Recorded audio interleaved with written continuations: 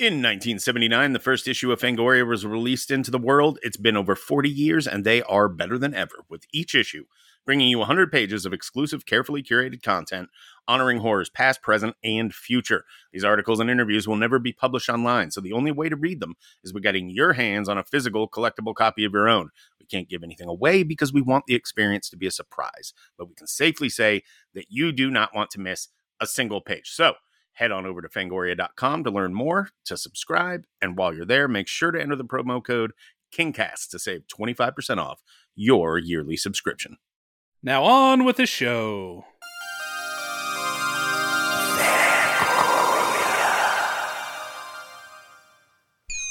Hi, my name is Stephen King.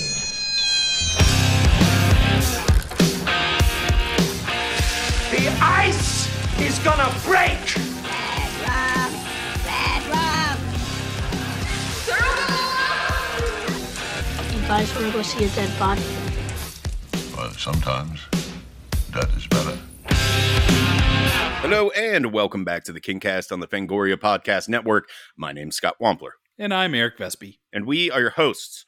This week's guest list of accomplishments is long, varied, and frequently hilarious. You may know them as the masterminds behind the Found Footage Festival, which has been touring the world to great acclaim for nearly 20 years now.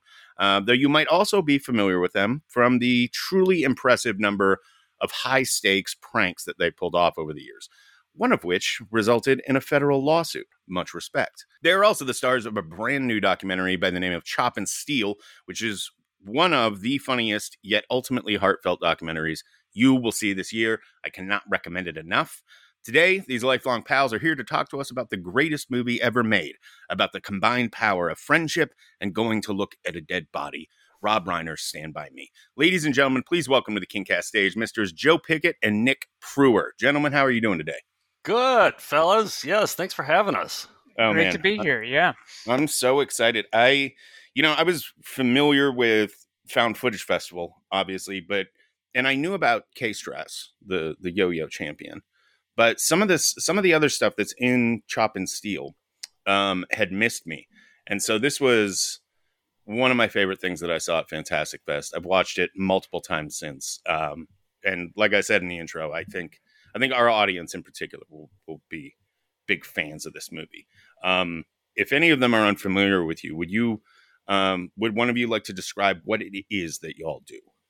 Our main gig is, Joe and I have known each other since we were 10 years old, and we've collected VHS tapes since then at thrift stores. And since like 1991, we've been collecting, odd training videos and exercise videos and kids tapes at thrift stores, and then showing them to friends and making jokes about them. And then we parlayed that into a career doing that on stage with our show, the Found Footage Festival, which showcases all these sort of non-movie VHS tapes that were in the bargain bins of history. And we rescue them and take people on a guided tour through our collection. Yeah, and your collection is pretty fucking insane. Like it's... Well, yeah, we have in our office in Brooklyn, we have over 11,000 VHS tapes at this point. And like Nick said, it's not movies. We have a movie section, but it's like exercise videos, training videos, public access. We have a ton of public access stuff, how-to videos, instructional videos, safety videos. It's just, that's our bread and butter, really. And so that's what we focus on, because those are the videos that, weren't necessarily intended for a room full of people to watch. When you watch this training video, you're sitting in a smoky break room, watching it by yourself and hating it. And then, I don't know, something cathartic happens when you get into a room with a bunch of people and you can watch this. And now you can laugh at it. Yeah. So, absolutely. Yeah. And also keeping in mind that like all these are made in an era where it's legitimately the funniest era that could have been documented like this, right? When you're talking about like white people discovering hip hop, and it's like, they wrapped everything back then. Oh my God, there's just a treasure trove of what the kids today would call cringe, and you guys have actually been able to turn that around and make it into something very possibly educational, definitely very funny, to remind kids just how terrible the late 80s and early 90s was for a lot of people. perfect storm of awkwardness. So, it was like a golden age of home video. So everybody had camcorders. It was easy to produce videos. And the format was new. So people were just throwing ideas at a wall and seeing what would stick, whether they were good ideas or not. And we're still reaping those benefits. Lots of star wipes. Yeah. Oh, yeah. There's so many wipes. We've been doing this for almost 20 years now. The tour we've been doing for almost 20 years. And after I don't know, volume 2 of our show, we're like, oh, well, that's it for dumb VHS tapes. I guess there's no more. And boy, were we wrong. There's just this bottomless pit. And now we started doing this web show on Tuesday nights called VCR Party. And now people send us stuff and they know what we like. So we just got a Hooters training video on VHS the other day. Yeah, we're getting like the good stuff now. It's even better now for us. That's incredible.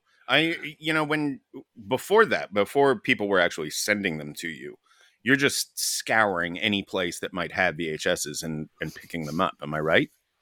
Yeah, we grew up in a small town. There wasn't a lot going on. So, we would, when we weren't taking hikes on train tracks, we were hanging out at Goodwills and Salvation Armies looking for things to entertain ourselves. And, T-shirts. And then answering machines started turning up. We'd get answering machine tapes and listen to them on road trips. So you'd hear people's incoming messages, and get a little window into what was going on. And when they turned in the tape at the thrift store, and then VHS tapes in the 90s started showing up, and people weren't giving up their movies. They were giving up things like the video that came with a wall, or the thing that came with a beard trimmer when you bought it. It would come in a plastic case with a VHS tape on how to use it, hosted by the guy from Home Improvement. It was like those were just turning up everywhere at thrift stores. So we would, on Friday nights have folks over to parents' basements and watch them and fast forward to the funniest parts and make jokes. And that's essentially what we're doing now. It's just in a theater. The first video we ever got that really got us excited about it was Nick was working at a McDonald's. And Nick, why don't you tell it? You lived it. Well, my friend is training to become a manager at this McDonald's in our hometown in Wisconsin, and they had to watch, I think, 30 different VHS training videos in this break room on the little TV VCR unit. And I'd pass the break room, and he'd kind of roll his eyes. And one point, he grabbed me, and he goes, "You got to come in and see this one." And it was called Inside and Outside Custodial Duties. And he was like, "Why do I have to watch this? It's for McDonald's janitors," which that wasn't a position we had, And it was this dopey, custodial trainee's first day on the job, and this trainer who was way too perky told him that if he cleaned extra hard, he could hope to see McC, which stood for McDonald's clean, but it's unclear exactly what or who McC was. Mm-hmm. There's debate over what McC is, whether it's like this ghostly character or if it's like we didn't know what it was. Yes, exactly. Yes, everybody had their own theories on what McC was, and we watched it over and over. We wore the tape out, and we got obsessed with it. And training videos are actually kind of hard to get. So, you have to actually work the job. They don't end up at thrift stores usually. So right out of college, I got a job at a video duplication house where my job was to make copies of VHS tapes. And I got all sorts of industrials that came in there. And the collection grew from there. And then I actually got a job at a Suncoast Video. Do you remember Suncoast Videos? Of course. I love Suncoast. Yeah. I had heard that they had the worst training video. It was like, it was Wayne and Garth giving you pointers on customer service or something like that, but it was like impersonators, and I was like, I got it. So I actually filled out an application, and I did the interview. I got hired, and I worked a 4-hour shift, and I went into the break room and I stole the stack of training videos, and I brought them back, and I was still working at the video duplication house, so I duped them all, and I brought them back the next day, and I was like, hey, I can't work here anymore. Here are your training videos. Thanks so much. Bye. And I just ran out of there. But the bad news is the Wayne and Garth customer service video was not on there. Boo. There was one of Siskel and Ebert giving impersonators giving thumbs up or thumbs down for customer service. So it was worth it. It was worth it. Were they all movie character related? Themed? They try to make them fun. Yeah. They all because I think Suncoast. There was a guy dressed in a trench coat, and he'd be like, "Of all the video stores in all the world, you had to come into Suncoast," and it was it was that kind of stuff. But the other thing I remember is you stole those videos. I mean, you returned them, but one of the tapes in there was an anti-shoplifting video. It was like how to bust shoplifters. Well, if there's one thing I know, it's that if there's anything more fun than fun, it's corporate mandated and produced fun. So, those sound just delightful. Corporate indoctrination with like a spoonful of sugar. That makes it go down easier. But there's jokes, so you don't feel terrible about your life while you're sitting there watching this. Yeah. Oh, and in that era too. In that era too, it was all the Dutch angles and all those snap zooms, and we call it Beekmaning.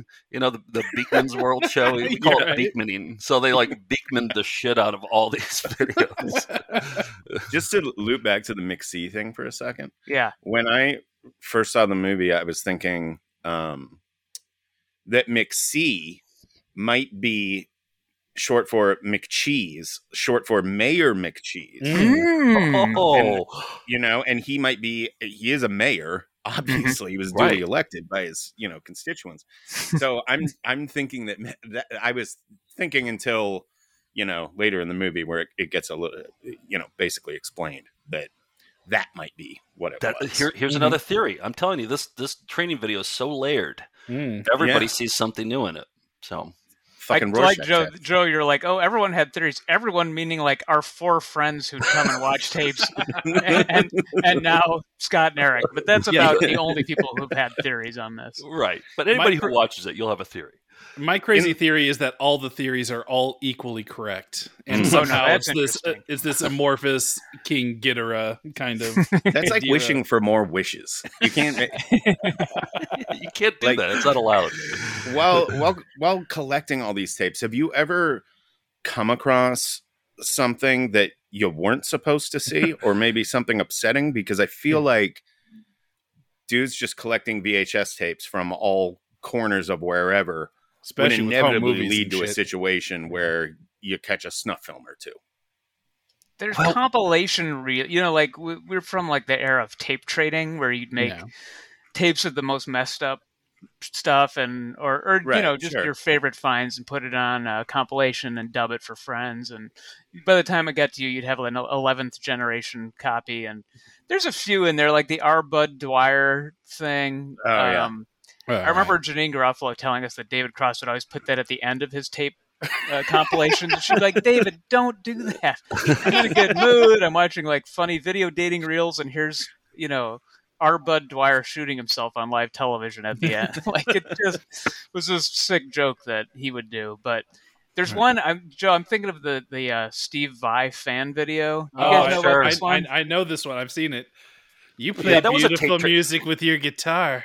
Yeah, I play beautiful music with my pussy. Yep. What? Yeah, the Alamo used to run that back in the original. When there was only one location. They would run that in the one that we'd call Uncle Goddamn. I don't know if that's what it was actually called. He would play that all the time. We've been too scared to play it. We're just like, I don't know if we can get away with it. Wow, Alamo Draft House early days. Yeah, tip my hat. Wild West. Pre-corporate Draft House when it was just Tim and Carrie like running the projection and like running all the food to you and stuff. That one, for those who haven't seen it, it's a fan. I think this went around on bands' tour buses, but the guitar player Steve Vai, a fan sent a video, and she said that she could make crazy noises out of an orifice other than her mouth to impress him on his birthday, and proceeds to do that and blow out candles and do other party tricks. It's actually impressive too. Right. Like she's nailing it. Like she's blowing disturbing out because she's got this dead-eyed stare, and you're like, you can't really play that in a public setting with paying audience members. So that's one we haven't really shown. All I want to know is about the moment of discovery there, where she figured out she could do that. The origin story. Like there had to be a moment where it was like, wait a second, because they don't teach that in school. Like you have to learn that on your own. Yeah, right. Well, maybe she had an old mentor. And it takes 500 hours to master anything. Yes, for sure. Right. So. Yeah. Maybe there's a candle nearby, and she accidentally. No, I was going to say one video. One video that jack-o'-lantern on Halloween on accident. One video that we got in the mail that we really debated showing. We ultimately showed it, and I wouldn't say it's a hit, but it's talked about a lot. We got this unmarked. There was no return address when we received it. There was no letter inside. There was no label on the tape. It was just a VHS tape with this 30-minute excerpt of this show from the Bay Area called Something's Happening. And it's like you catch it right in the middle of it. It's a public access show. And he has on this guy named Arthur Bloom. And Arthur Bloom has this theory that everybody's dying this toxic death, and he has the answer for it. And then it cuts to this home movie footage, real creepy home movie footage. And he's wearing like this, tank top shirt, and it's in his filthy kitchen. And he's spraying grape juice into his mouth with a spray bottle. He's like, you put grape juice into a spray bottle, and he's spraying it inside his mouth. And this is like a really old man too. And then he's spitting it into a coffee filter. And then he's showing all the foam, and he's like, this is toxic death, and this stuff will kill you. This stuff is going to kill you. And he just talks a mile a minute about this toxic death that kills babies. He's like, this stuff kills babies, and you need grape juice to spray it out. And it goes on forever like that. And we're like, this is so bad shit. We got to play this. And we played it, I think, like at UCB in New York. And it was just like, it fell to like silence. But I was like, I think that's good silence. Because you can see the gears turning in people's heads. So I don't know. That's good one is that a we strong ultimately word. decided. What's that? I said good's a strong word. Yeah. Everyone's sitting there in quiet contemplation. Let's try to elicit silence in this comedy show. UCB. Yeah. Now we haven't really touched on Chop and Steal yet, and I want to make sure we focus a little attention on that before we move on to the Stephen King stuff.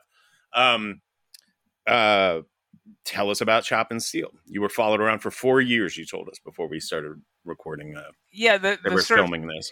The connective tissue between Found Footage Festival and this is that Joe and I started touring with the Found Footage Festival in 2004, and we were doing, about 120 shows a year before the pandemic, and would go on these local morning news shows to promote the show and get people to come out at night and show a couple of clips off, and we realized right away that the news folks were not really doing their homework or paying attention. They would get the name of our show wrong or occasionally forget we were coming.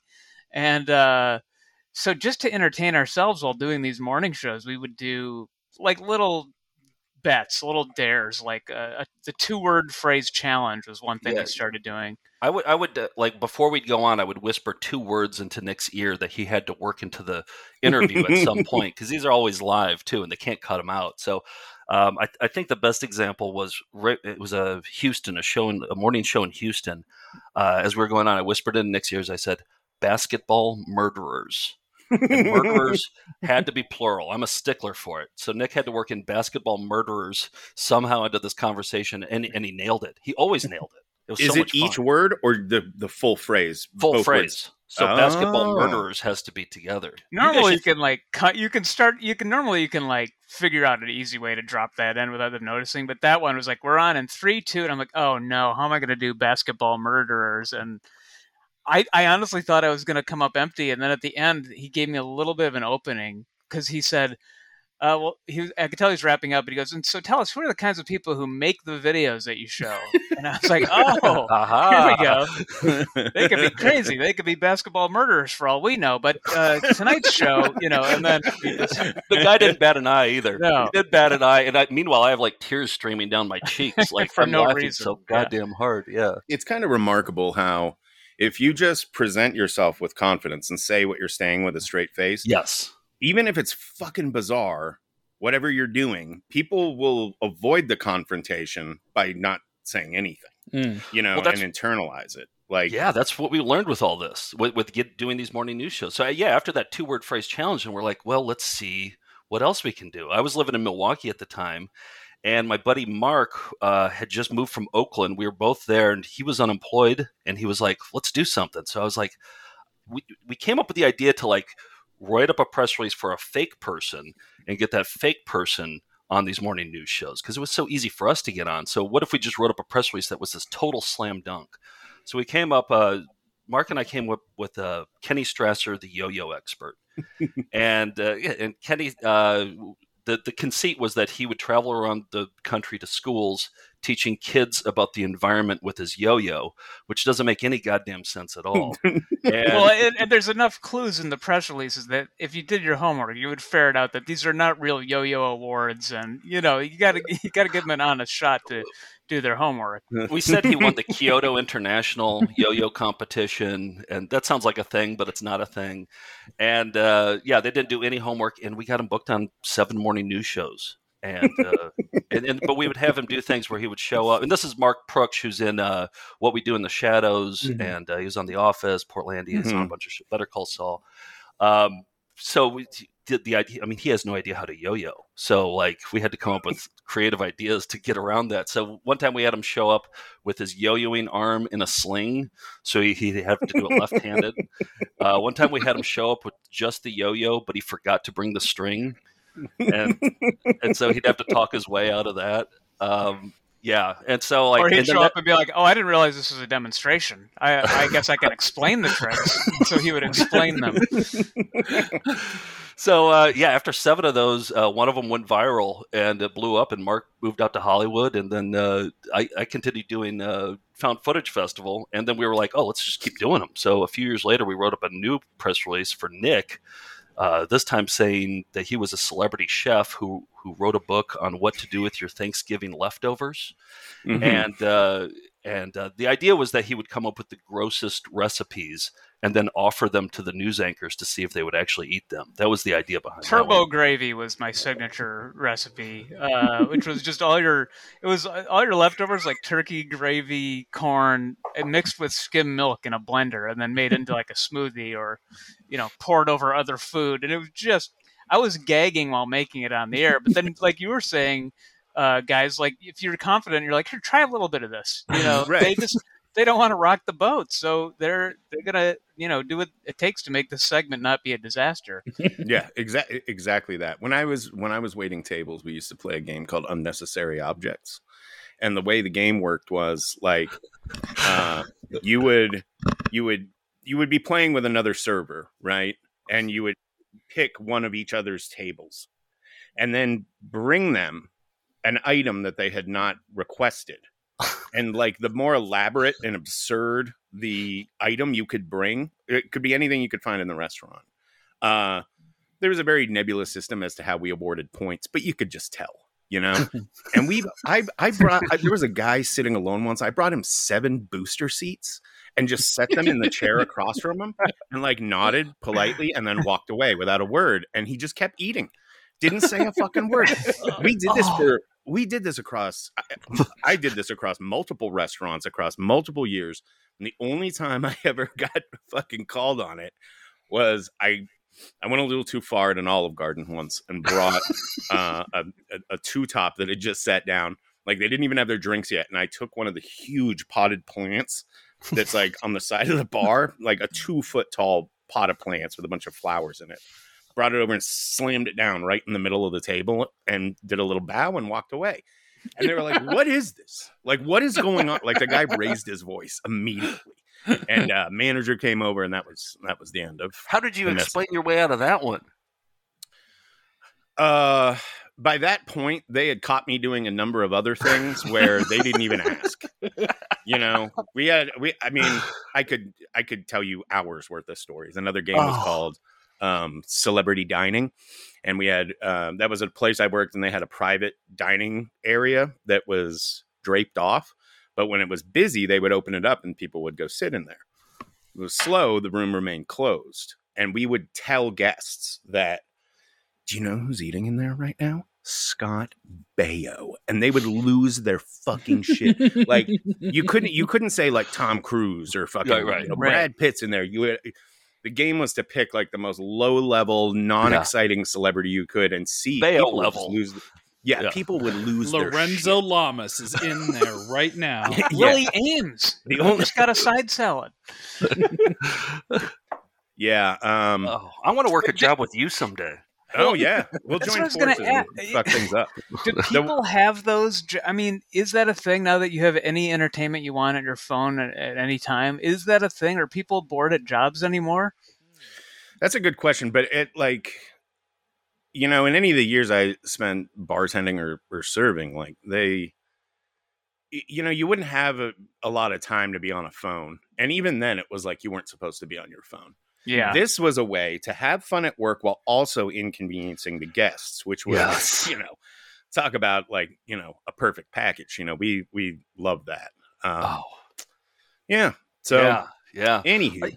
I went through a phase though. Like before I got that Suncoast training video job, I got a job at Toys R Us because I lived across the street from it. My brother and we had a lot of time on our hands, and we decided to get hired as a joke, and we would just try to get fired the whole time. So we would always show up every day with like ketchup on our mouths or like chocolate on our mouths, and then we would show up late. We would take really long lunch breaks. I dared my brother to like fall asleep in the aisle, like on the bike aisle, like in between the bikes, and he fell asleep for a long time, and nobody said anything. We called ourselves Kip and Quick Cat. We demanded that everybody call us Kip and Quick Cat. And then we eventually got fired, but then we put up a stink about it too. And we said, like, we want to talk to the regional manager. So we actually got a meeting with the regional manager, and we brought in graphs saying like why we shouldn't be fired. And man, I mean, that's something you do in your 20s, I guess. Yeah, I don't know that I would have the energy for it. No, not at all. Those days are long gone. So yeah, all that nervous energy in your 20s really goes a long way, though. Yeah. So before the listeners drag us out in the street and shoot us, I suppose we should get to some Stephen King stuff. So let's start with each of your Stephen King origin stories. When did you first become aware of Stephen King? My dad was a huge Stephen King reader, and so I thought you were about to say your dad was a literal huge Stephen King. He's enormous. He's a huge version of Stephen King. Animatronic King. Yeah. It's a mech suit that he. Yeah. I remember he sat me down like when I was like, probably 4th or 5th grade, and he's like, I think it's time that you can read some Stephen King, like 4th or 5th grade. And he's like, these like he sat me down like we were having a birds and bees talk, which we never had that talk, but we had the Stephen King talk. Well, he'll let Stephen King teach you that, though. Yeah, here's a disturbing sex scene in It. Why don't you start there? I don't remember I think it was in Bachman books. All I remember from it, and I should have done this research before I got on here, but the person was killed by some rusty scissors, and I think it was like a Jack the Ripper type of story. And I remember him saying like, I think you can handle this one. And I read it, and I was scared shitless, and I didn't sleep at all that night, but I just wanted more after that. It sounds like Spring Heel Jack. Oh yeah, yes, I think that's it. Yeah. Is that Bachman books? No, I think it's a short story in one of his collections. Okay, yeah, I think that sounds really familiar. So, but then my first rated R movie of all time was Stand By Me too. So that's yeah. I remember like going and seeing it and like seeing swear words on the screen, and it was fantastic. I remember going back to school the next day and telling all my friends like the dirty parts or like the swear word parts.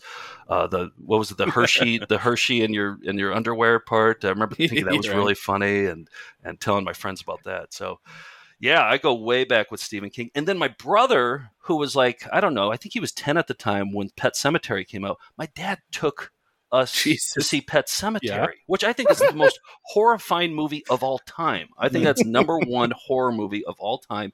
And my brother left the movie because he was too scared, and he walked into See No Evil, Hear No Evil instead. In the middle, Richard Pryor and Gene Wilder. Yes, and he walked into that during a scene where a woman was in the shower and her breasts were out, and so he's like, "That was the day I became a man," as I saw breasts for the first time, and I saw like a child get hit by a semi. So, is that the scene that sent him out? It wasn't Zelda. No. Oh, I wonder if it was Zelda. We talk about Zelda. We send Zelda gifts all the time. Because that would be a hell of a swing there, going from Zelda to the 80s boobs in the shower. Yeah. It might be why he's so messed up today. Yeah. So yeah, I feel like my story is a lot like your younger brother's, Joe, because I Stand By Me was the first Stephen King exposure I had. In terms of movies, but I didn't go see it in the theater. It was a friend's taped off HBO copy.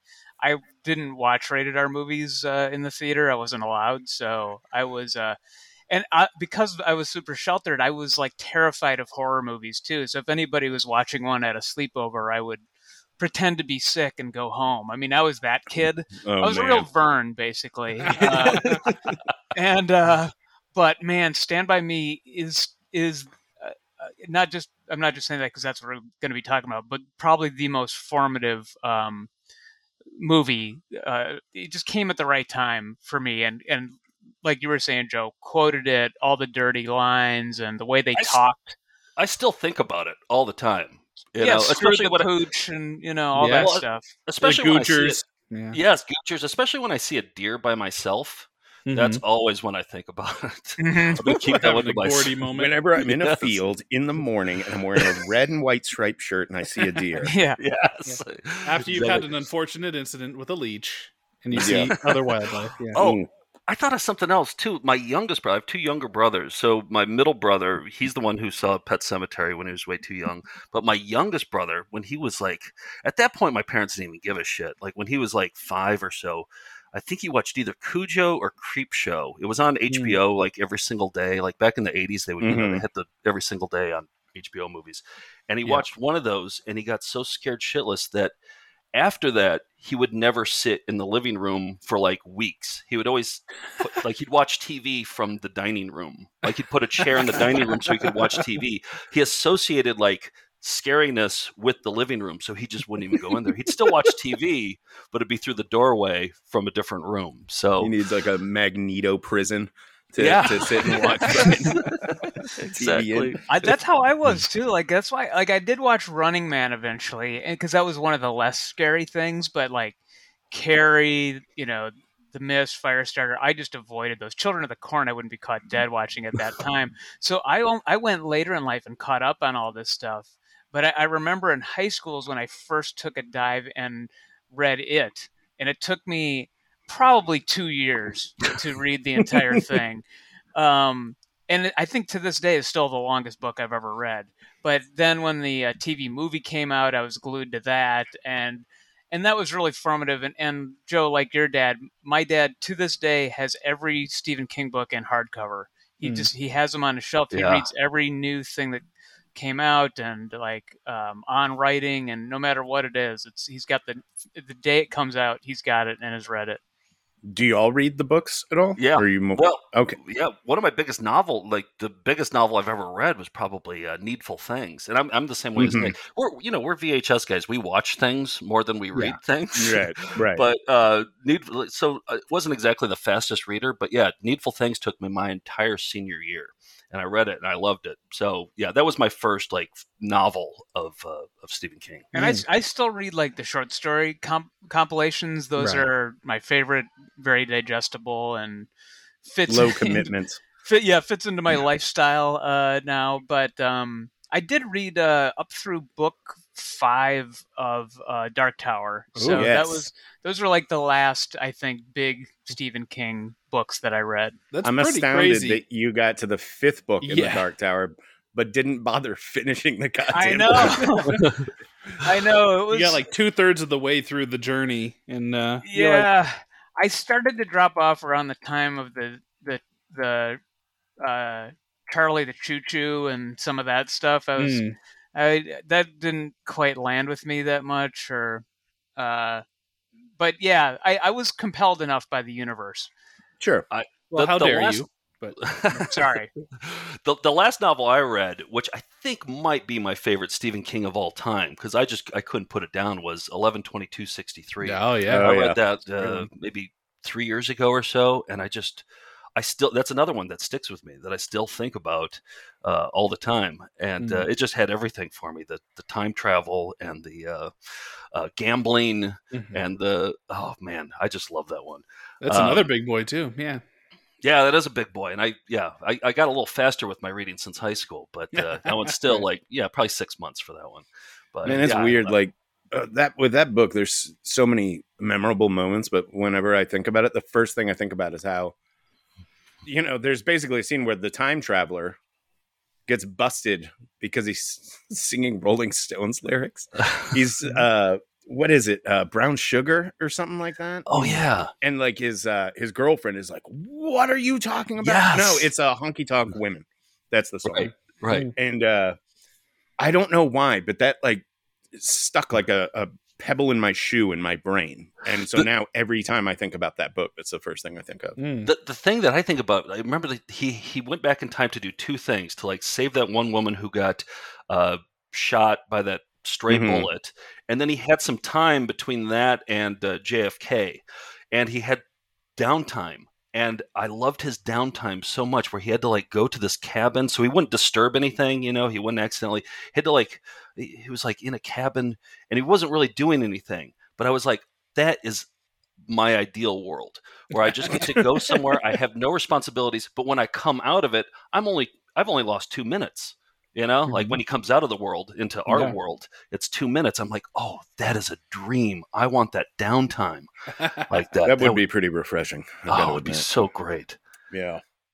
So, what are each of your picks for the best and worst Stephen King movie? Best and worst? Of what you've seen. I think for me, I think the best one still is The Shining, even though Stephen King doesn't like it. I still think the non-Steven Weber Shining is I think it's a masterpiece. I'm a big Stanley Kubrick fan, so there's a lot of good ones. I mean, there's a lot of great ones, but I think that and that's probably up there for me.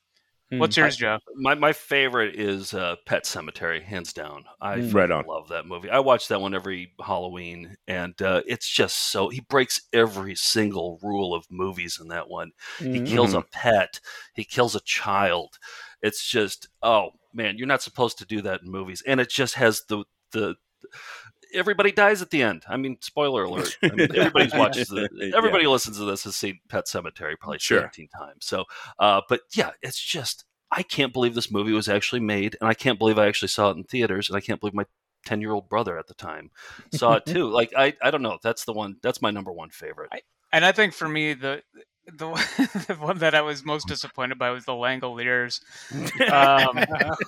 The CGI. I rewatched it within the last 5 years, and I love John Ritter, and he's in that, right? Nope. No, that's Bronson it. Pinchot. Yeah. Oh, Bronson Pinchot. That's what I'm thinking. Got the Bronson pinch in it. Pinchot. Yeah.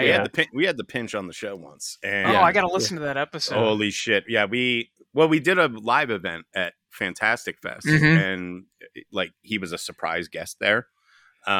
This was he zoomed in. Right? Yeah, he zoomed in because this was still during, it was the one back from COVID. Yeah. And some lunatic director overseas, a Greek guy, had taken the film for the Langoliers and printed out every frame of it in black and white on sheets of paper.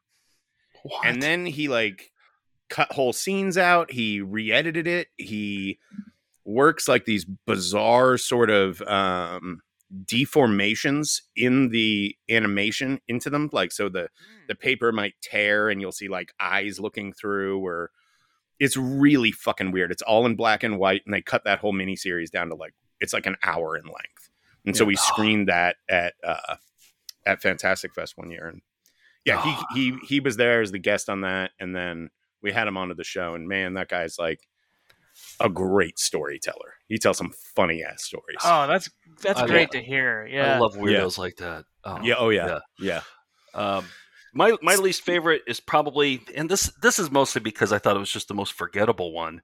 Like Nick said, we're from a small town in Wisconsin, and like I'm from a town of 2,700 people, so our video store was our gas station. You would rent movies at gas stations, and I remember seeing like Stephen King's name bigger than the title. It was Sometimes They Come Back. I think it was 1991.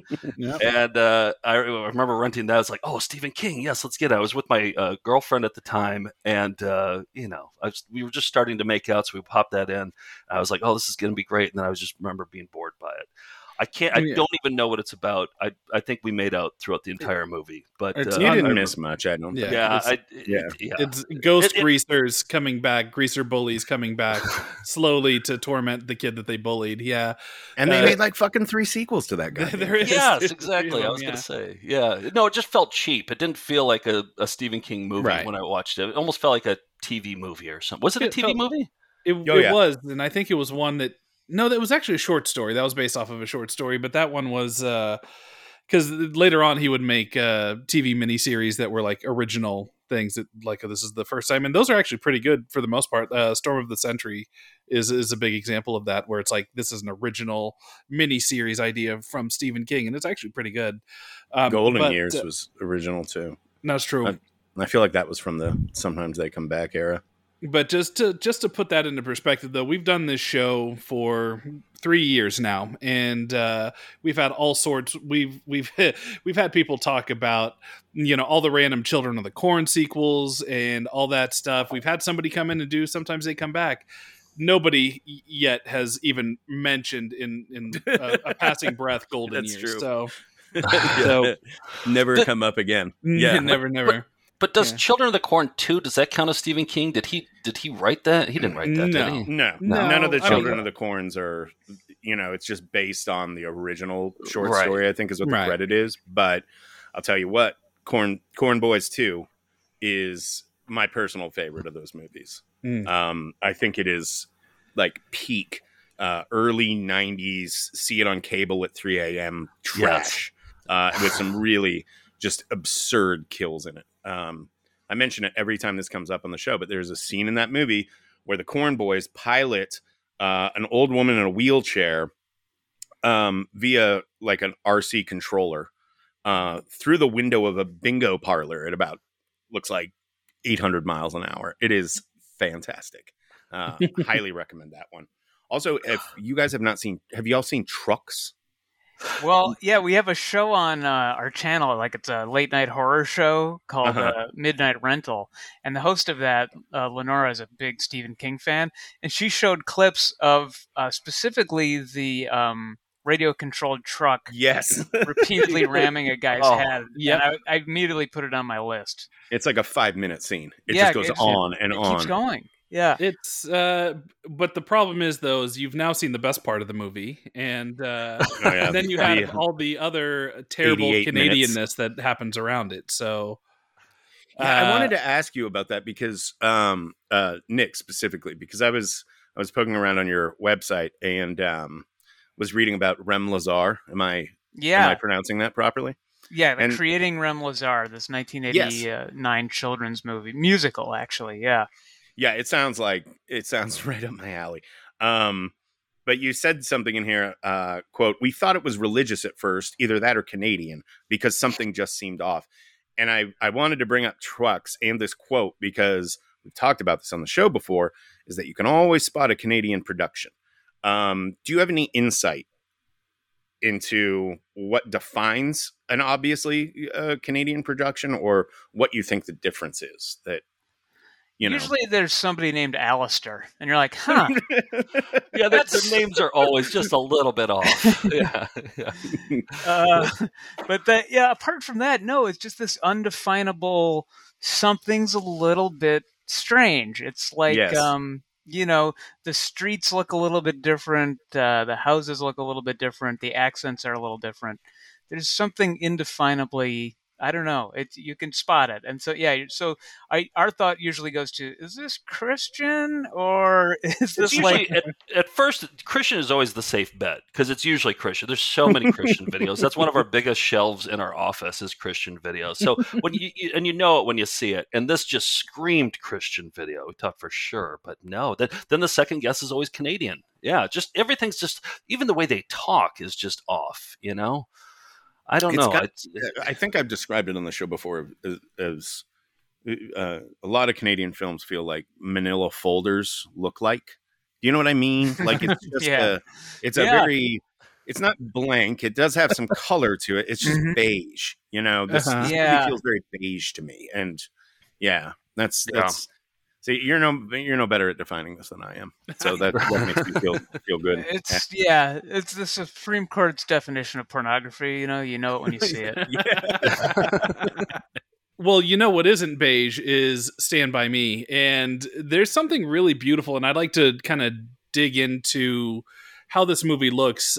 Specifically, we're going to be focusing, I believe, on the Rob Reiner movie.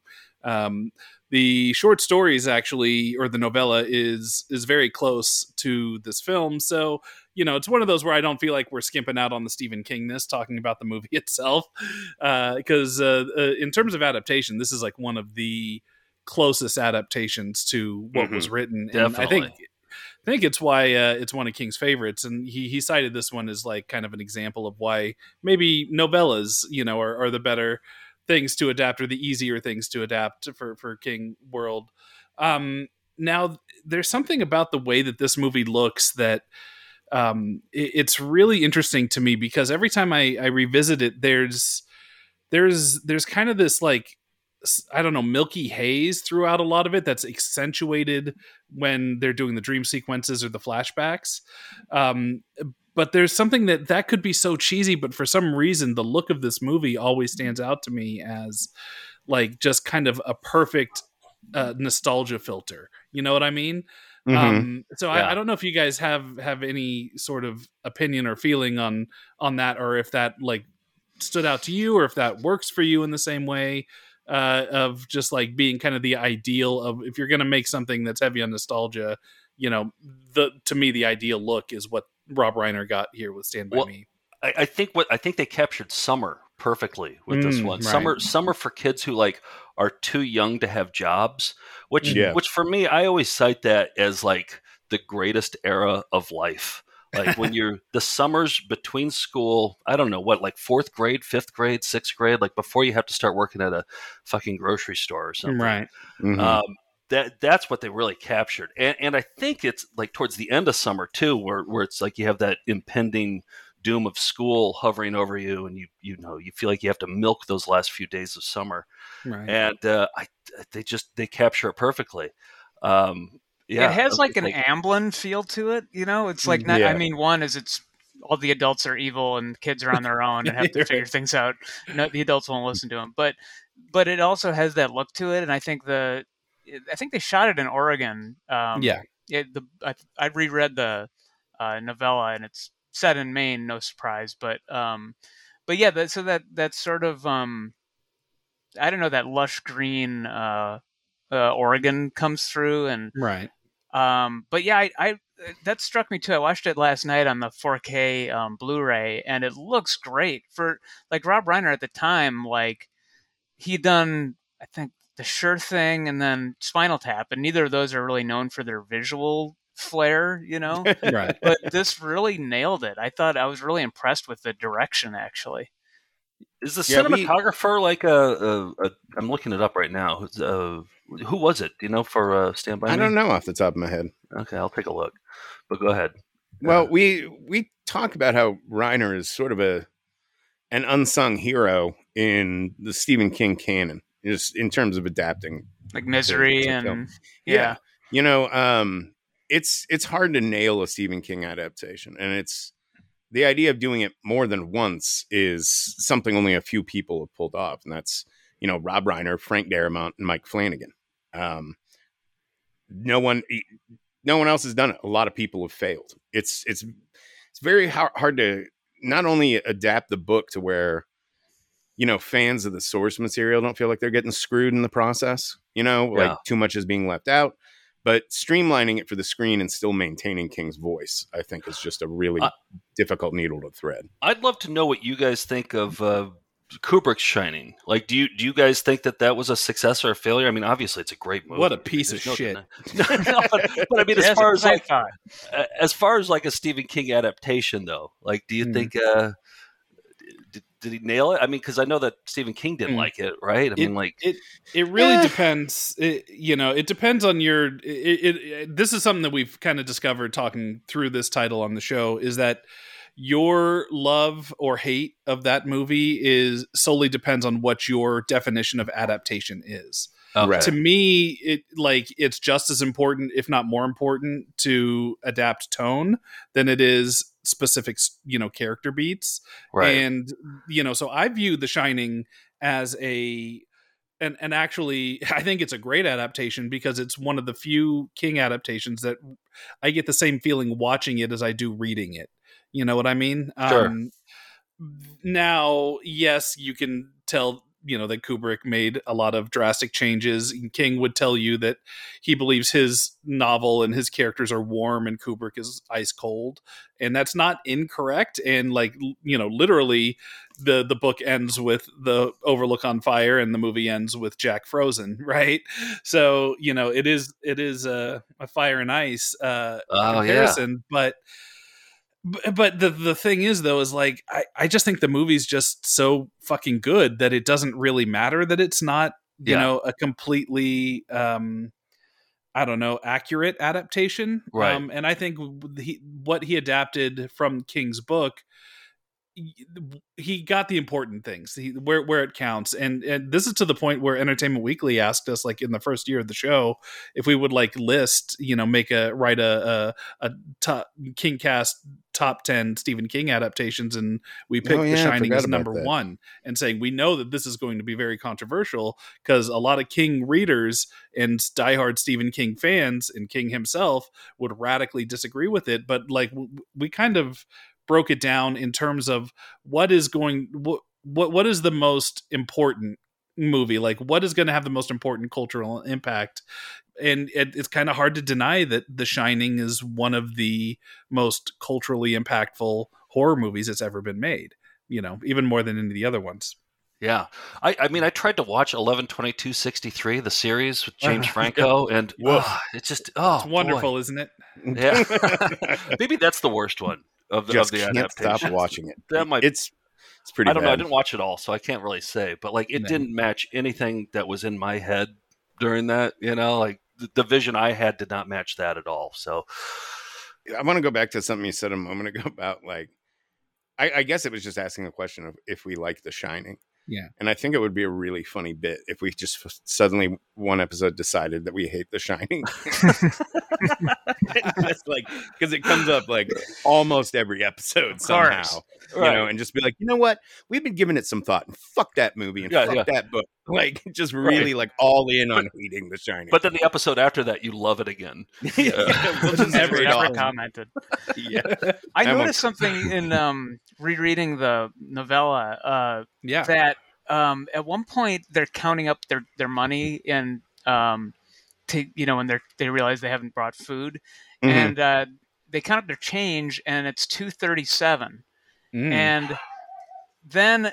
And of course, room 237 from The Shining. But then, but in the book, The Shining, it's room 217, and Kubrick changed it to 237 because the hotel was concerned that they'd never be able to rent out an actual room 217 if he called it that. Yep. But then Different Seasons, the compilation that I was reading that has the body in it, came out in 1982, which would have been 2 years after Kubrick's The Shining. So Stephen King had to have seen that and then put 237 in the body, right? As a reference? It couldn't have been coincidence. And my guess and my first instinct when you brought that up was to go, I bet you Stephen King just forgot that his was 217. Yes, that's probably true. And had just had the movie more fresh on his mind than him actually writing the book. Yeah. He definitely does that shit with numbers. Yep. We know that the number 19 comes up a lot. Sometimes if you add individual numbers in a sequence, it'll equal 19, Yep. But also it could just be a subconscious thing, Yep. Yeah. I thought that was interesting since it was it's a movie he's tried, I'd never noticed it. About not, that's not the canon of The Shining. And yet there's 237 in when he's counting up the change. Yeah, and I only noticed that because I was rereading it last night. So I listened to the audiobook this week, and the one thing that I didn't remember, I had read it before, probably in college or something, but the part about Chico's short story, the Stud City, Stud City, yes, I completely forgot about that, and that's not in the movie at all. I think that's the one difference that the movie has from the novella. But man, I love that. It was really clever how he tied it all back into the all the details from the story you've been reading are in the details of the story that you're now reading. Yeah, it would be so jarring if that shit were in the movie, though, dude. Yeah. It's like the Black Freighter and Watchmen. It's like the story within the story. Yeah. But yeah, I liked it too. And then immediately after the story, he's like, "Yeah, that was a shit book I wrote when I was in college." You know, but he made you read the whole thing, which I think is great. and he talks about the misogyny in it, which I thought was interesting, since Stand By Me does not pass the Bechdel test. You know, it's sadly the only women in it are referred to as like skags, and you know, it's not exactly women don't have any agency in the movie at all. No, that's true. When we talk about this movie, the conversation inevitably turns to who do we kind of see ourselves as in the group, you know, we had Will Wheaton on the show and we were talking about this, and you know, of no surprise, Will Wheaton was like, of course, Gordy, but he's like, you know, I really was Gordy. You know, in my real life, I was an artistic kid. I read a lot. You know, I was kind of the shy kid. I was never the cool kid.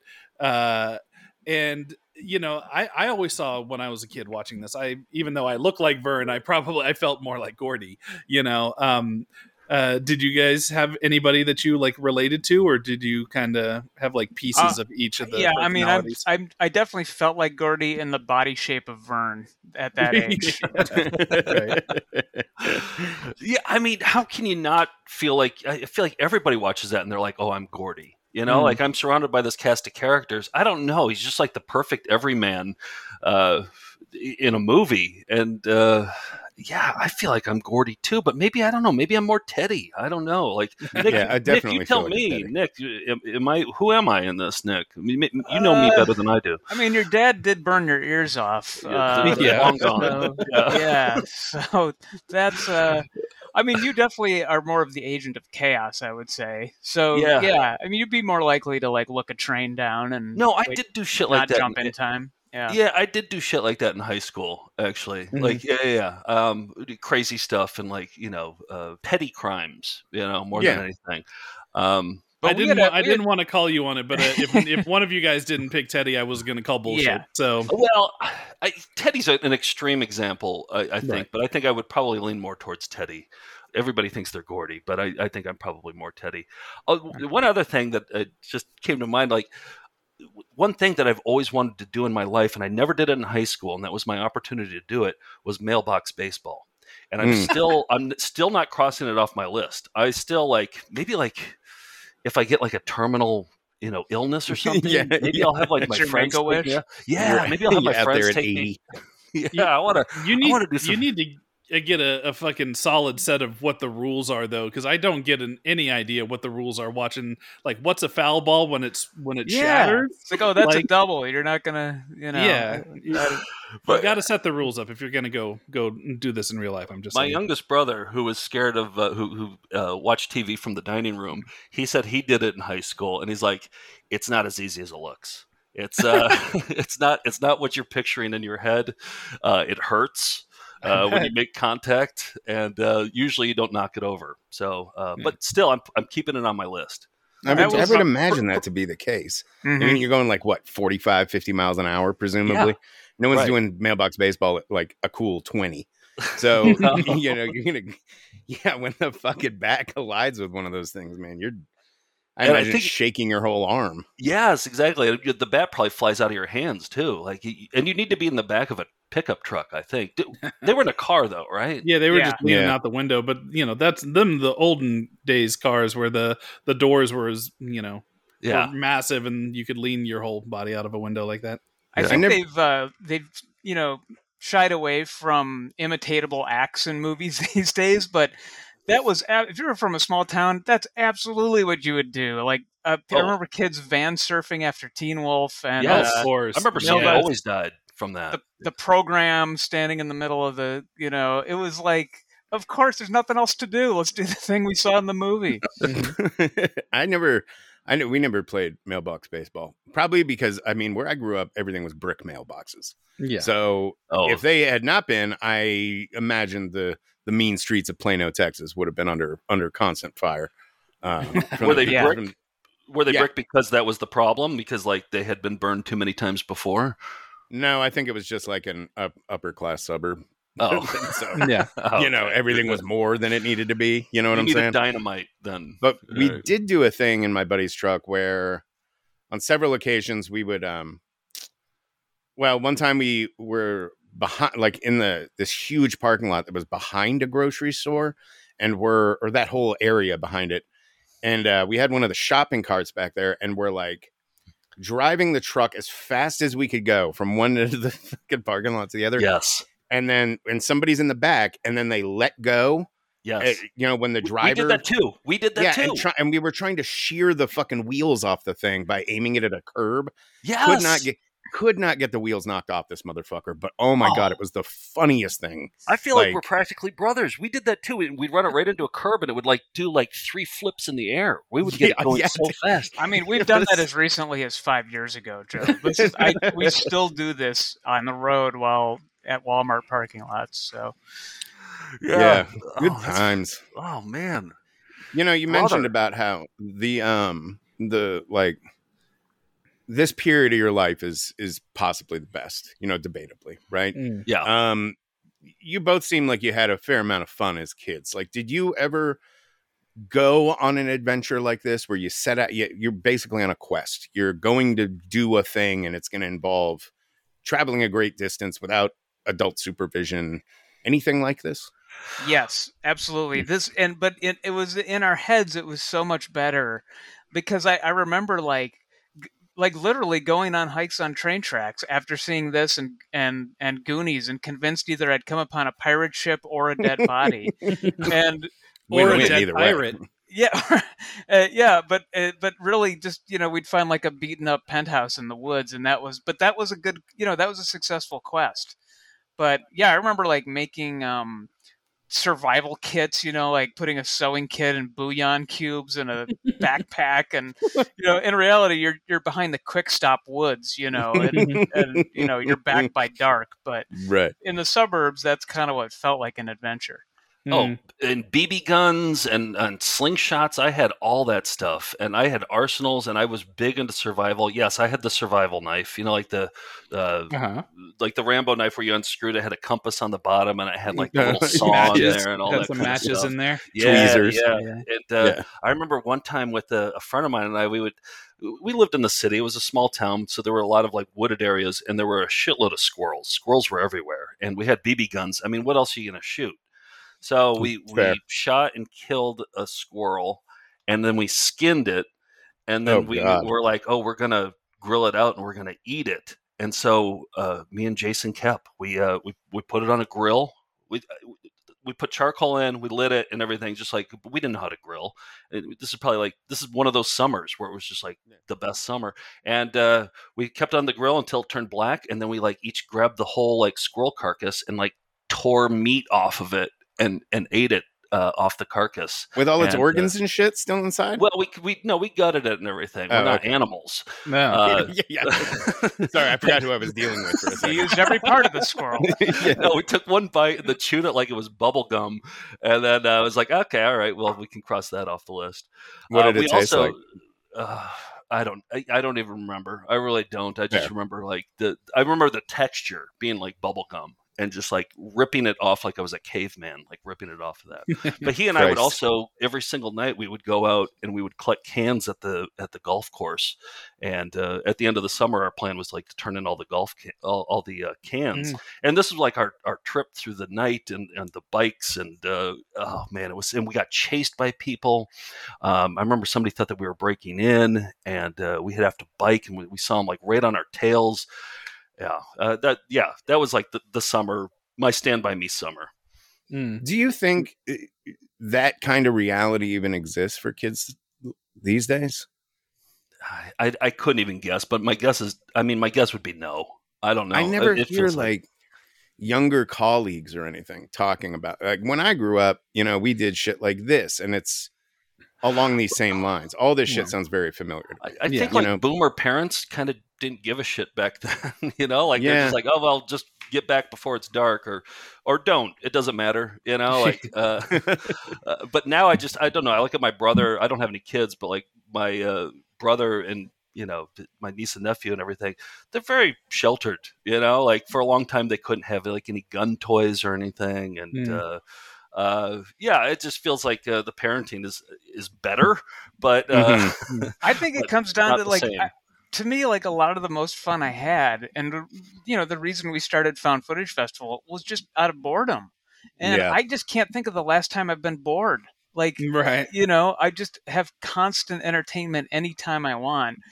Podcast about the specific niche thing I'm into, or movies, or Yeah. There was a Video clickhole article that came out, I don't know, last week, that was I think it was called Perils of Tech Addiction, and it was teens now spend 80% less time driving around in cornfields blasting Quiet Riot than in the 80s. Right. Well, And that spoke to me, because that's what people would do, and Yeah.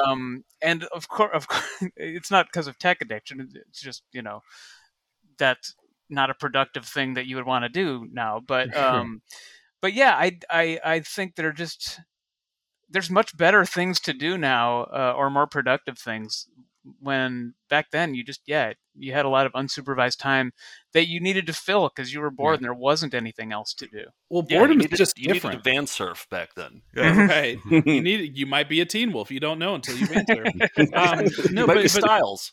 But we only could hope so. We could only wish and aspire to be Styles. But you're right. The boredom is just different now. Like, now you're bored because there's too much shit to do. Right. That's what you freeze up, like on, Netflix, and you go, I have every possibility. And now I'll spend 45 minutes just indecisive. But that's just equally as boring as when I was a kid and having nothing to do, right? But it's a different kind of thing, and I actually, think that I prefer the boring of being a kid and just not having those options and having to find that stuff, find that stuff for out, sure. And it drove me outside, like. I've told stories on here about, like, I used to dumpster dive around my apartment complex. Why? Because that was fucking fun, because you never knew what you were going to find in there, A syringe, maybe. Maybe it's dirty. You don't know. You might find some tetanus, but, barely used. Yeah. Or an ankle. There was a time during this point where we also had the BB guns, and we'd won a bunch of stuffed animals at the Stoughton County Fair. And we decided to shoot the plastic eyes off of the stuffed animals. And this was not even during the summer. This was like on a weekend. It was on Mother's Day. Yeah, exactly. It probably was in May. And we were in a friend's basement shooting the eyes off of BB gun, with BB guns off of stuffed animals. And I went up to go to the bathroom. And when I came back down, my friends Jamie and Pete, who were two teddies, really, were both pointing the BB guns at me, and I was like, ha ha ha ha, good one, guys. And they both aimed. Jamie missed, but Pete hit me right on the inner thigh, but it might as well have been the nuts. And I was like, ha ha, guys, whatever. Then we continued to shoot the eyes off of stuffed animals. But then the next morning, I got called to the principal's office because Pete had been telling everybody that he shot me in the nuts with a BB gun. And this went around the school. So I come in and everyone's like, are you okay? I'm like, what? Yeah, fine. These were not, this wasn't like a paintball gun. This was just a, thing that you had to pump a bunch of times, and it barely hurt, but it was the story. So I'm in there and I had to call my mom at work and be like, Mom, they're making me tell you that, when I was over at Pete's, he shot me in the groin with a BB gun last night. She's like, okay, what do you want me to do about that, And also, why was I the one being punished? But Right. This sounds like a setup to confess your sin of being a victim. Yeah, exactly. But yeah, I just don't know that we would. Although that does sound like a fun afternoon to me now, I don't know where we would find the time for that. Nick, your groin is okay now. Just to clarify, right? It's all healed and everything. Your groin is fine now. Mm-hmm. Finally, yeah, Okay. finally calloused over. Well, what's weird is I had that question in my notes and I didn't even know I was going to tell that story. You should have led with that one. I was going to say, what's your groin origin story? It's a different podcast. but I guess I can relate a little bit to the kids today and how they're, they got their phones there and they have this, and they prefer that over like going outside and exploring the world, because we have a friend, Tom, who we've all been friends since like 4th grade. We're still friends. But I remember going over to his house in the summertime. He lived on a farm, and we had this entire farm to like, we could go to acres and acres and like, hay barns and like cows Dirt to bikes, harass, dirt ATVs. bikes, all that stuff. Most of the time we stayed inside and watched Police Academy 3. Like most of the time. So I'm watching Small Wonder, it's like yeah. So we had this whole world to explore. But too many mosquitoes. Yeah, but does the farm have Michael Winslow in it? Probably not. No, so exactly. the choice was we correct. Never checked, but I'm guessing it did. Yeah. My helicopter noises weren't half as realistic.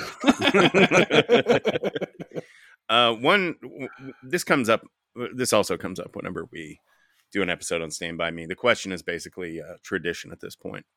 But one of the big centerpiece segments of this movie is where the kids have to outrun the train on the bridge. Yeah. Mm-hmm. So the question I always ask is, if you, in this situation, would you make a run for it, or would you try to dive into the water? Make a run for it. Yeah, I'm fairly well. I used to be fast. Like, am I that age when I'm running on the train, or am I my current age? Well, let's do both. Okay. Spice it up a bit. Current age, jump. Back then, run.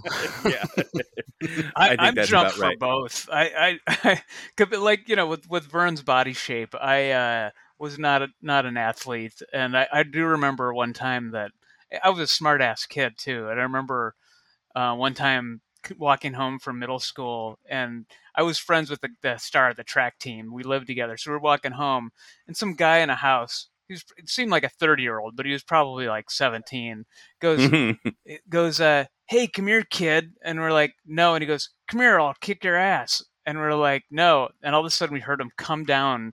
He was yelling this from his room. He comes down and starts chasing us. And I was like, mortal terror, and was running as fast as I could and winded immediately. And I remember saying to Andy, hold my hand. I've never heard this Nick Prueher story before. This is the first. So meanwhile, the fastest kid in our school is holding my hand, and my thought is he's physically dragging me far enough away from He'll give you some more MPH. Yeah, from this terrifying Kiefer Sutherland character. The ace of our high school was chasing us, and that's all I could do. Sorry, Nick. You're not Gordy. You're Vern. You're 100% Vern. You can't say that you're Gordy. You said you were Gordy before, I said right? I felt like Gordy is trapped inside of Vern's body. So. Let's be honest, with our friends and ourselves. Hold my hand is definitely a Vern thing. It is. That's a Vern move. Yeah, 100%. Sincerely. Well, sincerely. Well, I think that the thing though is that we're all like little pieces of each one of those people. I think we all aspire to be Chris. I don't think there are very many real Chris's out there that are just wise and kind and tough. Like the person that Chris should be president, right? And like that Chris should be king of the world. That just empathetic and no bullshit and sensitive and all that. We all want to be Chris. None of us are Chris, but I think in reality, we are just mixtures of those archetypes, which is probably why the movie and the novella have struck such a chord and have lasted as long as they have, because you either are pieces of those or you want to be pieces of those kids, and you also get hit with the nostalgia of wanting to return to that time that we've even hit it here, talking about, we've all but said the final line of the movie, it's like, you never have friends like you do when you're 14 or whatever, right? It's like, Jesus, does anyone? Yeah. It's like, and you never have that time. That's why this movie will always be the gold standard, epitome, perfect coming of age movie, because I've gone on the soapbox before, but like don't call a fucking movie about somebody graduating high school a coming of age movie. That's not a coming of age movie, right? Yeah. This is coming of age. This is leaving childhood behind and moving into adulthood, and I don't know. There is something really magical, and every one of us have passed through that moment, have experienced it. And in Stephen King's universe, sometimes that's accomplished by you and your friends going to see a dead body. Mhm. Sometimes it involves getting fucked in a sewer. Yep. Yeah. Everybody taking turns. Yep. But The train's never late. Yeah. And one thing though, that in rewatching it now from an adult perspective, because I hadn't seen it in a while, I think it's about breaking the cycle of terrible fatherhood in a way, and I hadn't noticed that until the last scene where Richard Dreyfuss types those words, and then he goes out and plays with his two sons who are that age, Right. because like everybody in the movie had a messed up dad, and That's a true. messed up family thing, and like they even talked about how like, hey, Chris broke the cycle of that too. His dad was screwed up and like he ended in a different way, in a tragic way, but he was able to like, people didn't think he would amount to anything, but he was able to sort of break that cycle of Right.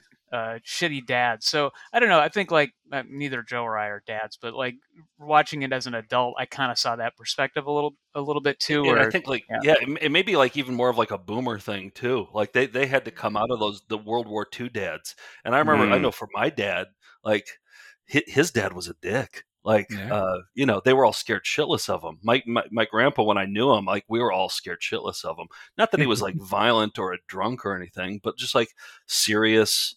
And just kind of, he'd enter the room and he's the alpha, and he's, you listen to what he has to say and you had to laugh at everything he said. They're scary people. So I think that like this is such like a big boomer movie too, because it's like, oh, we're emerging from this like shell of what our dads were. Right. No, there's a lot of generational trauma at play here, and but it's also one of the reasons why I think, especially young boys who watch this as young boys, they can relate to trying to find, and if I grew up without a father figure, really. Like my biological father left my mom when I was actually my mom left him because he was abusive, but like he was never in my life at all. And then I met my stepdad when I was like, that he came into my life when I was like 9 or 10, and like my relationship with him isn't amazing. He wasn't abusive towards us, but it just wasn't right, so every like male relationship that I've had, adult male or not at that age, that I yearned for that influence of bonding, male bonding that happens in this, right? And I've had those moments with friends, and I had there was one time where there was like an incident of bullying that happened in 6th grade, and it was like me and a couple of people who were friends and acquaintances, but not like close friends. Like we didn't sleep over, but they were school friends, right? I'd see them at school. We were friendly at school, and we were kind of all caught up on this. And we had one day and they would never do this again today. There's no school that would allow this. But in 6th grade, there was like bullying happened like around middle of the day, and then they just said, hey, if you need to take the rest of the day off, go do it, right? And by instances of bullying, it like happened to all of us, right? There was something that happened. I don't even remember the details, but I do remember that they gave us permission to wander the school. And like, so we just walked around the school grounds and like to like walk the it PE off stuff, kind of a thing, essentially for like the last 3 hours of the day, where we didn't have to go back to class. And that day like was the closest that I've ever had to like a Stand By Me, like real life thing. Cause it was just all of us, we'd gone through this, thing together where we were kind of the bullying victims, and we just were like, we're here for each other. We were like telling really deep personal shit. Like we were going around, just exploring areas of the school grounds that we'd never seen before. Were you at a Stand By Me age at that time? Yeah, 6th grade. So 6th grade that would have been, just slightly younger, because I think they're all about to. No, that's about right. That's about right. Isn't it? Yeah. Because they're about to go 11, off 12. into a new school. I just didn't know if it's middle school or high school. But the male bonding, I think, is the whole point I'm trying to get to here. Is is, that's very important for kids. And I can understand why in the written page, King put so much of himself into that too, because he also, like myself, grew up without a father figure. He didn't have a dad. He grew up with a single mother. And, you can see him reaching for that or finding that male bonding importance in his friend group, and that translating into these fictional characters, those experiences translating, into this story, which he's admitted is very autobiographical. So, and he usually shies away from that and just goes, everything a writer writes has a piece of themselves in it. But this one, he goes, yeah, I maybe had a leech on my balls once. It's like all that stuff really happened. Maybe that really happened. So I don't know. There's an authenticity to it, I think. And I think Rob Reiner was able to capture that in a very perfect way. And I think that's one of the reasons why Stand By Me to this day is, easy top tier King adaptation, and the body is a top tier King story, and it's evergreen too. I think it speaks to every generation that watches that watches it. So right. One more memory from this is watching the TV edited version, and during the chopper scene, I remember distinctly him saying, "But I didn't hear Sickum. I heard Chopper. Sick kid." Yep, sick kid. Sick kid. Yep, I remember that. They didn't ADR it very well either. No, it's one of the worst looping examples. Between Yippee-Ki-Yay, You Bandit, Die Hard TV, and Sick Kid. That's just, I always think of that when that scene comes up, is Sick Kid. What just occurred to me was that, like, I remember this must have been the first R-rated movie I saw too. I never really put that together, but I saw this when I was very young and watched it with my parents. And I remember there being some sort of discussion about whether or not I should see it. And then ultimately they're like, it's fine.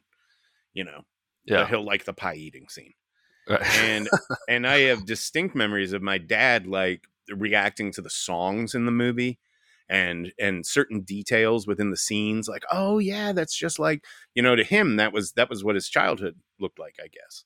Right. And, or it was at least a familiar era to him. Right. And I think it's interesting that that's like a bonus for people who live through the area, whereas the universality of the story kind of makes it like anyone can enjoy this movie, right? And so when I'm on that train of thought, I'm thinking like, fuck, it's probably only a matter of time before they try to remake this, and it's like set in the 80s. Don't say that. Like, but once you think of it, it's like, holy shit, someone out there is probably pushing this right now. Like, especially with how popular 80s nostalgia is. I know. I know. If it's not, if that script doesn't exist in someone's hard drive somewhere, I would be shocked. Well, Sean Levy will produce and or direct. Oh God.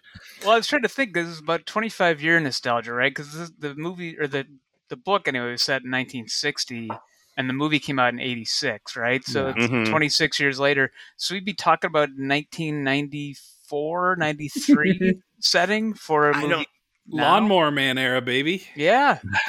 You could do it if you wanted to follow tradition. Yes, that would be correct. But right. I think that if you pitch that to a studio, and as soon as you get to 80s, they'd be like, greenlit, done. Especially if you're talking to fucking Netflix. Stranger Things and Oh yeah.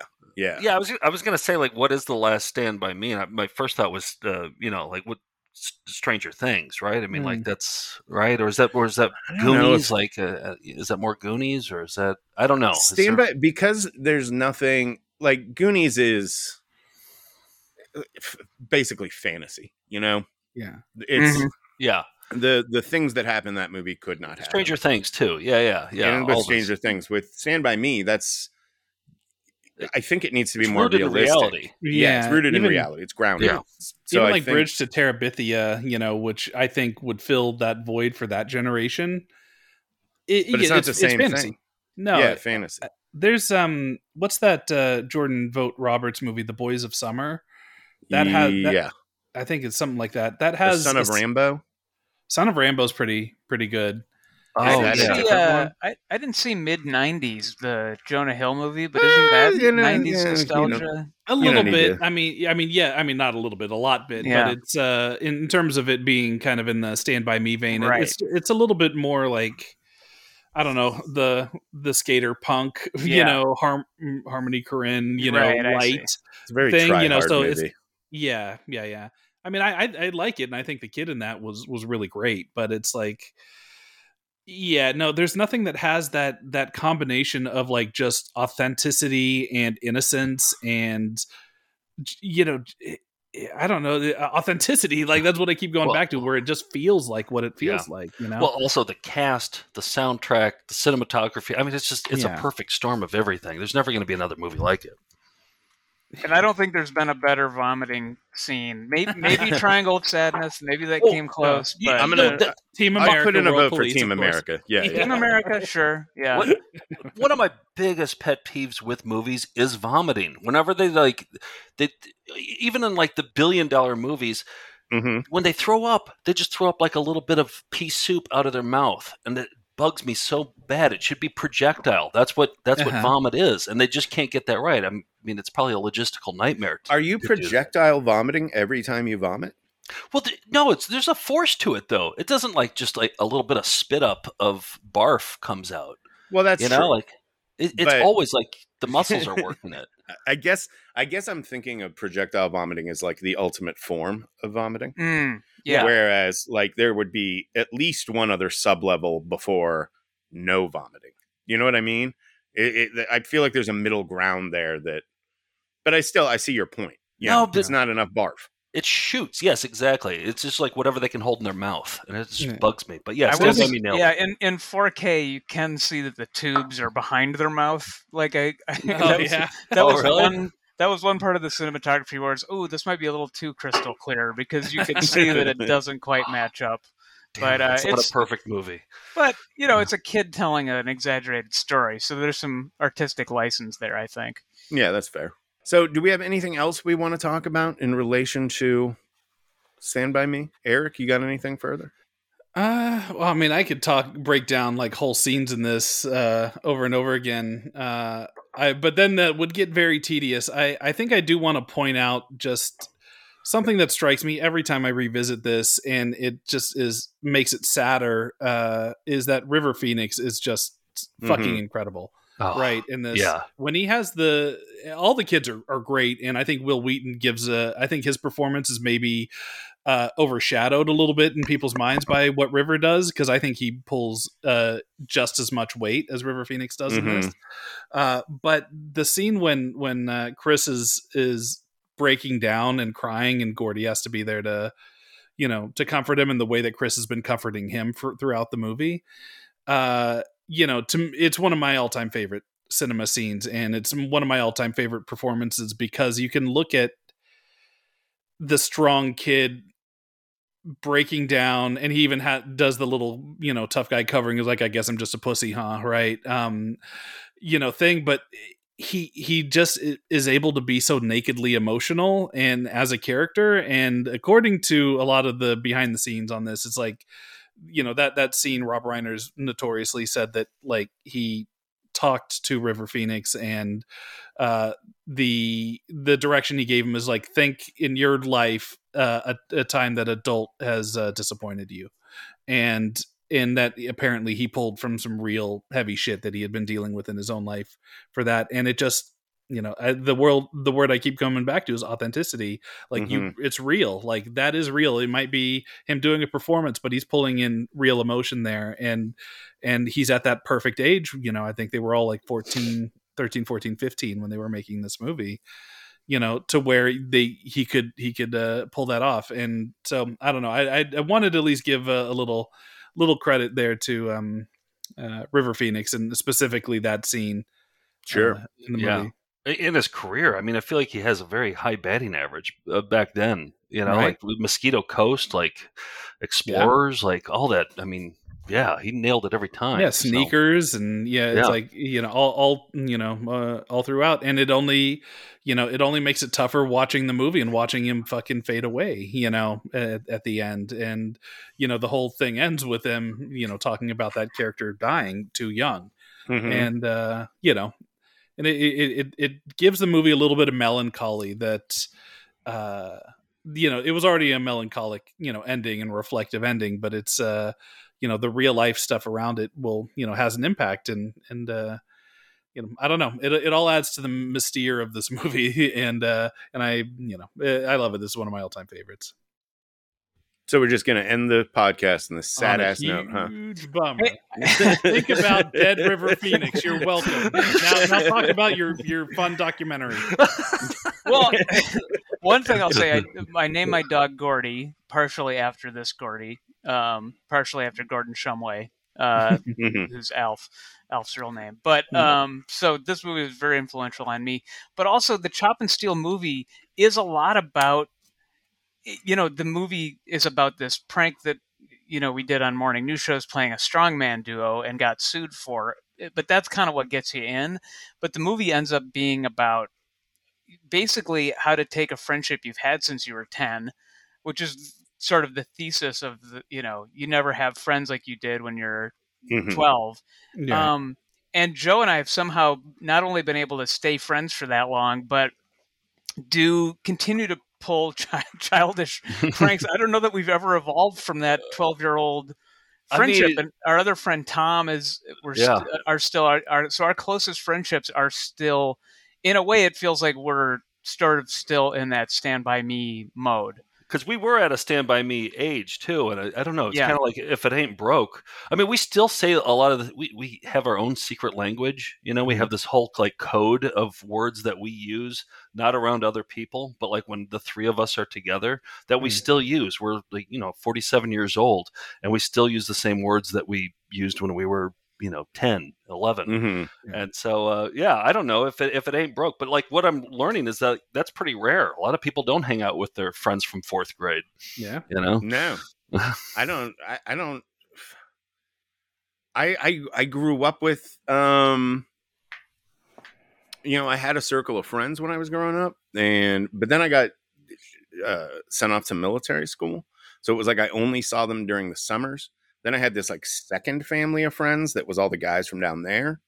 And the only people in this wide stretch, in that two sizable groups of friends, is some of the guys I went to school with. Everyone else I've lost contact with, or, and I'm not seeking it out. Someone hit me up, like, it must have been 5 or 6 years ago, because it was when I still had Facebook, but it was someone that I had not talked to in 20 plus years or more. And I was sitting there reading the message, and I'm thinking, God damn, like, I don't really care to know this person anymore. Not enough that I'm going to explain the last 20 years of my life. Cause it's like, my careers have gone in wildly different directions every few years, and just like catching up with, I guess I just don't feel much for, or I don't feel as strong a connection to those people. So let me ask you this: do you go to your high school reunions? No. Mm-hmm. I made the mistake of going to my 25 year. 2 summers ago. Never again. What was it like? Sad. It was at this bowling alley that striped time lanes. And the bowling alley didn't work either. So like there will be no bowling. We'll hang out at the bar. And if you want the ambiance of a bowling alley without any of the actual bowling, come to this. What it was. And they had terrible food. And for some goddamn reason, I brought my wife, who's like born and raised in New York. And I thought, this might be fun for her to go to a small town, Wisconsin. We'll go to a bowling alley. It might be kind of fun. She was miserable. She was absolutely miserable. And I had to watch after her. And then I had to negotiate with I got approached by a former classmate who got mad at me because I made comics about her in high school. And I was like, no. That was just because I had a crush on you. I made the comics about you because I had a crush on you. And she's like, no, I didn't like that you made comics about me. And I was just like, there's no malice. I don't know. I was just like arguing with strangers most of the night. So, oh God. Yeah, it was just never again. Awful. Yeah. Yeah. All right. You Joe, can't go back home. This is for a later podcast, but Joe has also come across at least 2 dead bodies that I know of, like been the first to find them. I have actually. Yeah. No shit. Yeah. Oh yeah. I found I mean, you really want to end this on a no. note? I was. But it just that is like a. Is there a way to tell the story in a funny way? Yes. Is it like it was like an old woman torn to pieces by Beth? No. It's going to start off. It'll start off sad, and then it'll be funny at the end. So, Okay, good. Yeah. I was working for the parks department in college, and my job was to clean up parks. And I would go out on weekends. I didn't, everybody else was off, and I would be by myself. And I went up to this one park. It had 2 levels, and I went in, and I saw this guy laying in the middle of the field, and I was like, oh, maybe he's just taking a nap, hopefully. And I went up and cleaned the bathrooms. And on my way down, I was like, oh, I bet he's dead. I bet he's probably dead.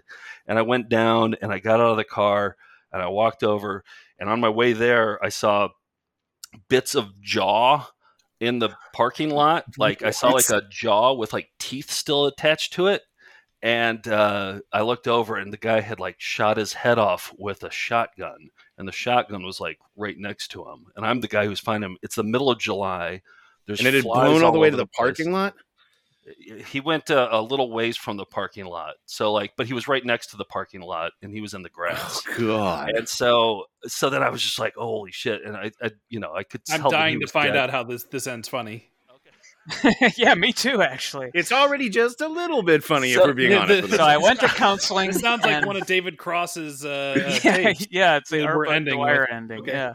So I call in the CB. I call in. They send an ambulance out. While I'm waiting for the ambulance, this local pulls up in his car, and he has this big old Oldsmobile. He opens up the car, and 2 dogs come running out. Oh, no. And they immediately go to the dead body and start sniffing around. And the guy's like, "What's going on over there?" And he reminded me of like Eddie from Christmas Vacation. and I was like, "Oh, there's a dead guy over there. He must have shot himself with a shotgun, and he's dead." And he goes, "Did you check his wallet yet?" And I was like, "No, I'm not gonna check his wallet. I called it in. The ambulance is on its way."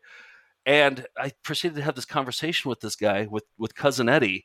And he told me about he went over there and checked the wallet too. Like I was like, no, don't do that. I'm 19 years old, but I'm like, no, okay, go ahead, I don't care. Yeah. And then he told me about his dogs who are named Elroy, and what are the names of the Blues Brothers? Jake and Elwood. Jake and Elwood. Elwood. Not Elwood. Yeah, and he told me, he's like, I actually named them after the Blues Brothers, and like we're having this conversation with like a dead body 25 feet away from us. So he's throwing you a lifeline. He wanted to talk about the Blues Brothers. Yeah, I'm sure that's what he wanted to do. Instead of the dead body. I'll just roll the dice. Maybe he loves that movie. I don't know. now here's the supernatural. This will tie back into Stephen King. That night when I went home, I was sleeping at my parents' house, and I had an out-of-body experience, the only one I've ever had in my lifetime. And I remember like waking up in the middle of the night on the ceiling, looking down at myself, and being like, holy shit, this is real. Like I'm experiencing this right now. So there we go. Oh, what? How's that? How is it? But what is the... Like a lot of Stephen King books, it was a little disappointing at the ending. You should have seen this out-of-body experience. All right. You would have been... Well, like, for instance, if you had seen the ghost of the guy, right, I would see the connection. But you were... This is more of a train spotting connection. Do you think it was like the trauma of seeing it just like fucked your head up that night? Maybe that was it. I don't know. I never talked to a psychologist. They offered me a psychologist. I was like, nah, I'm fine. I'm a man. I can handle it. And then I proceeded to rise out of my own body that night. So I don't know. I haven't thought about it much until like right now. So yeah. My childhood traumas usually manifest themselves into a corporeal spider that I kill at the end. So that's how you have out-of-body experiences. I have spiders that I need to slay. Yes. Yeah, that sounds perfect. Fucking fun. Now that's a Stephen King. And then I'll save my other dead body story for the next time we're on the podcast. Okay, excellent. All right. Yeah, you guys are going to do the Green Mile, and then we're going to talk about more dead bodies. There we go. And this was before recording, but I thought it was really cruel while I was walking to my computer to set up that you guys were chanting "Boom Baba, Boom Baba." I don't appreciate that one bit. Well, we'd like to create a nice ambiance, like perhaps not as nice as a bowling alley with no bowling, but is it even a bowling alley then? Yeah, it's just an alley. Yeah. Where can people find Chop and Steal? You can go to your favorite video on demand service, Apple or Amazon, and watch it there, or it's going to be in theaters this summer, and we'll be doing performances of our Found Footage Festival after each show, and you can find that at foundfootagefest.com. Nice. And we have another website, chopandsteel.com. That'll have everything there too. And then I think the Blu-ray is coming out in July. We did a commentary on it with the directors, nice. and tell all the stories in there. So yeah, look for that. Well, I highly recommend that everyone listening to this check out Chop and Steel, especially if you enjoyed our guest today. Again, it is just so goddamn funny. You will not regret seeking that one out. Joe and Nick, thank you so much for being here today. This was an absolute blast. Thanks, Thanks, you. Scott. Thanks, Eric. Sincerely. Many thanks to Joe Pickett and Nick Prueher. These guys were a delight. We say people are a delight all the time, but we've just had a really good string of delightful people. What can we say? But these dudes in particular, I could tell, like, I could hear just through the conversation, like Scott and them becoming BFFs. Like, I feel like we're friendly, but like in whatnot. But I feel like you in particular were just like, oh, these are my new besties forever. I feel like Joe and I have a lot in common. I would like to spend time with Joe. I would like to walk on a beach with Joe. I would like to go to dinner with Joe and talk about our passions. So Joe, open invitation, man. You know how to get a hold of me. I'm into Nick, it. Let's you be can buddies. go fuck yourself. Nick I like, but Nick was great. But I felt like I think Joe and I recognize the mischief maker in each other. Right. And whenever you meet someone else who's like that, it feels like when you're a kid in class, and you recognize another class clown and you're like, oh, this is going to be fun. Do you think that listeners are going to listen to this one and kind of have that Shaun of the Dead moment where they come across like their doppelganger selves? And so I'm a little bit more Nick and you're a little bit more Joe. Yeah, that it's possible. Just that like does other sound world about versions. right, though. Yeah. Well, there's an idea for the next April Fool's podcast, is they can do it as the alternate versions of us. Yeah. And they will be back on the show. We talked to them a little bit about that. I think we did that on the air. Talked to them about coming back we did for a commentary or something. But we love they those sent guys. A nice note. And yes. I want to interject. They sent a nice note, like, oh my God, we had such a good time doing this. It doesn't always happen, so we appreciate it. Thank you so much. Mm-hmm.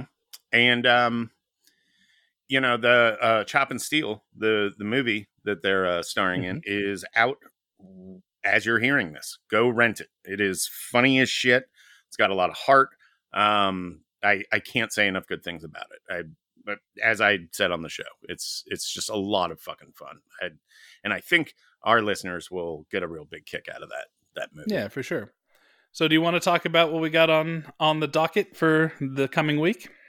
Let's see. Next week, we are speaking with a documentary filmmaker who I'm a very big fan of. This person has made he's probably best known to the crowd listening to this show as the guy who directed a very popular TV series that's somewhat horror related. I guess I can say that. And it's very horror related. We can it's deeply horror related. And he is going to be coming on to talk about Needful Things, which is a title that we don't talk about as nearly as often as I'd like. So I'm always excited to get another crack at that one. And this is one we recorded a long time ago, and it just kept getting bumped on the schedule because people were coming in and had to have their episodes tied to certain dates.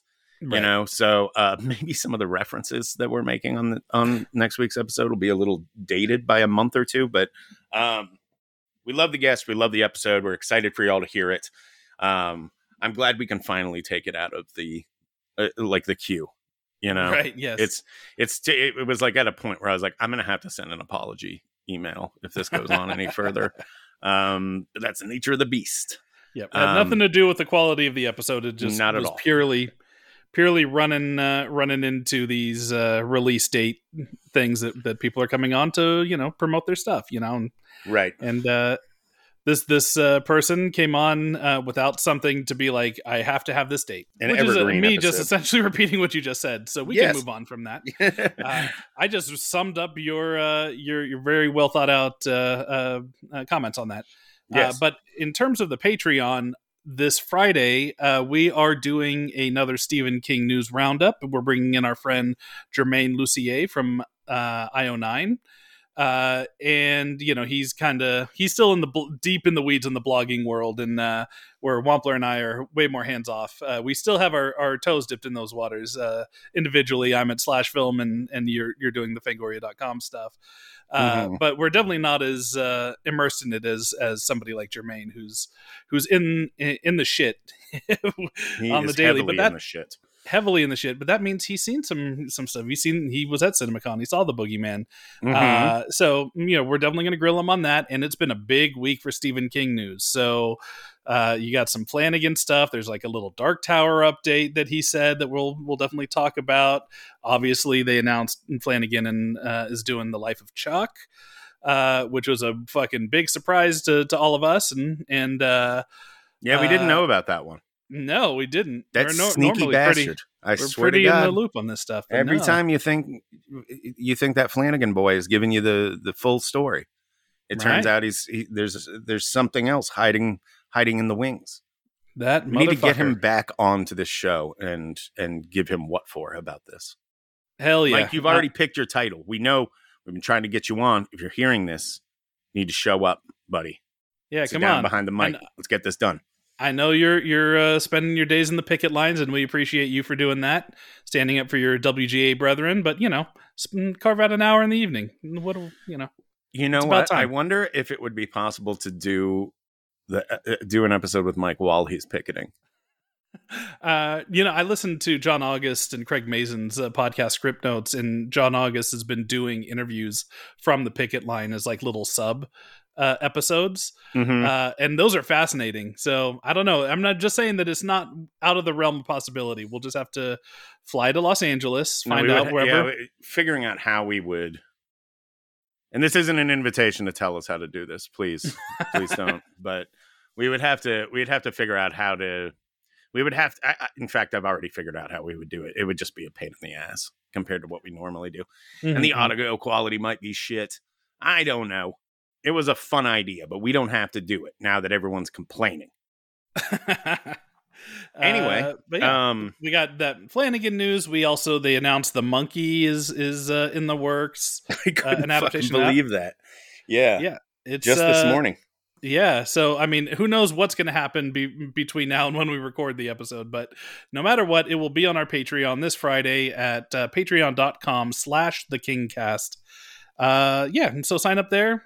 Listen to that, and you can get instant access to all of our episodes we've done over the last 2.5 years of the Patreon, and that's a ton of shit. So you're going to get a lot of really fun stuff. If you've only listened to the main feed, you're only getting half the show. Yeah, that's the slogan. It is. We're going to put that on the t-shirt. Patreon. Yeah. yeah. And then sell it to Patreon members. Boom. Doubling our money. Dollar bills, y'all. Synergy, baby.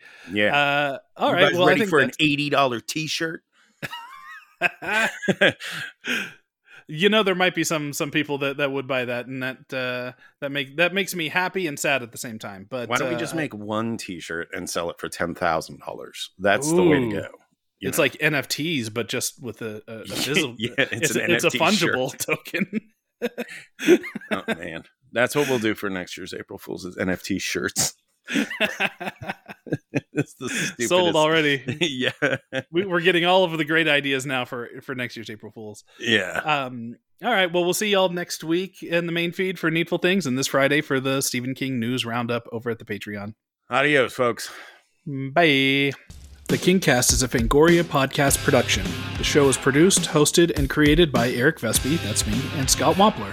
Tira Ansley and Abby Goel are executive producers. Daniel Danger is our art director, and editing is done by yours truly.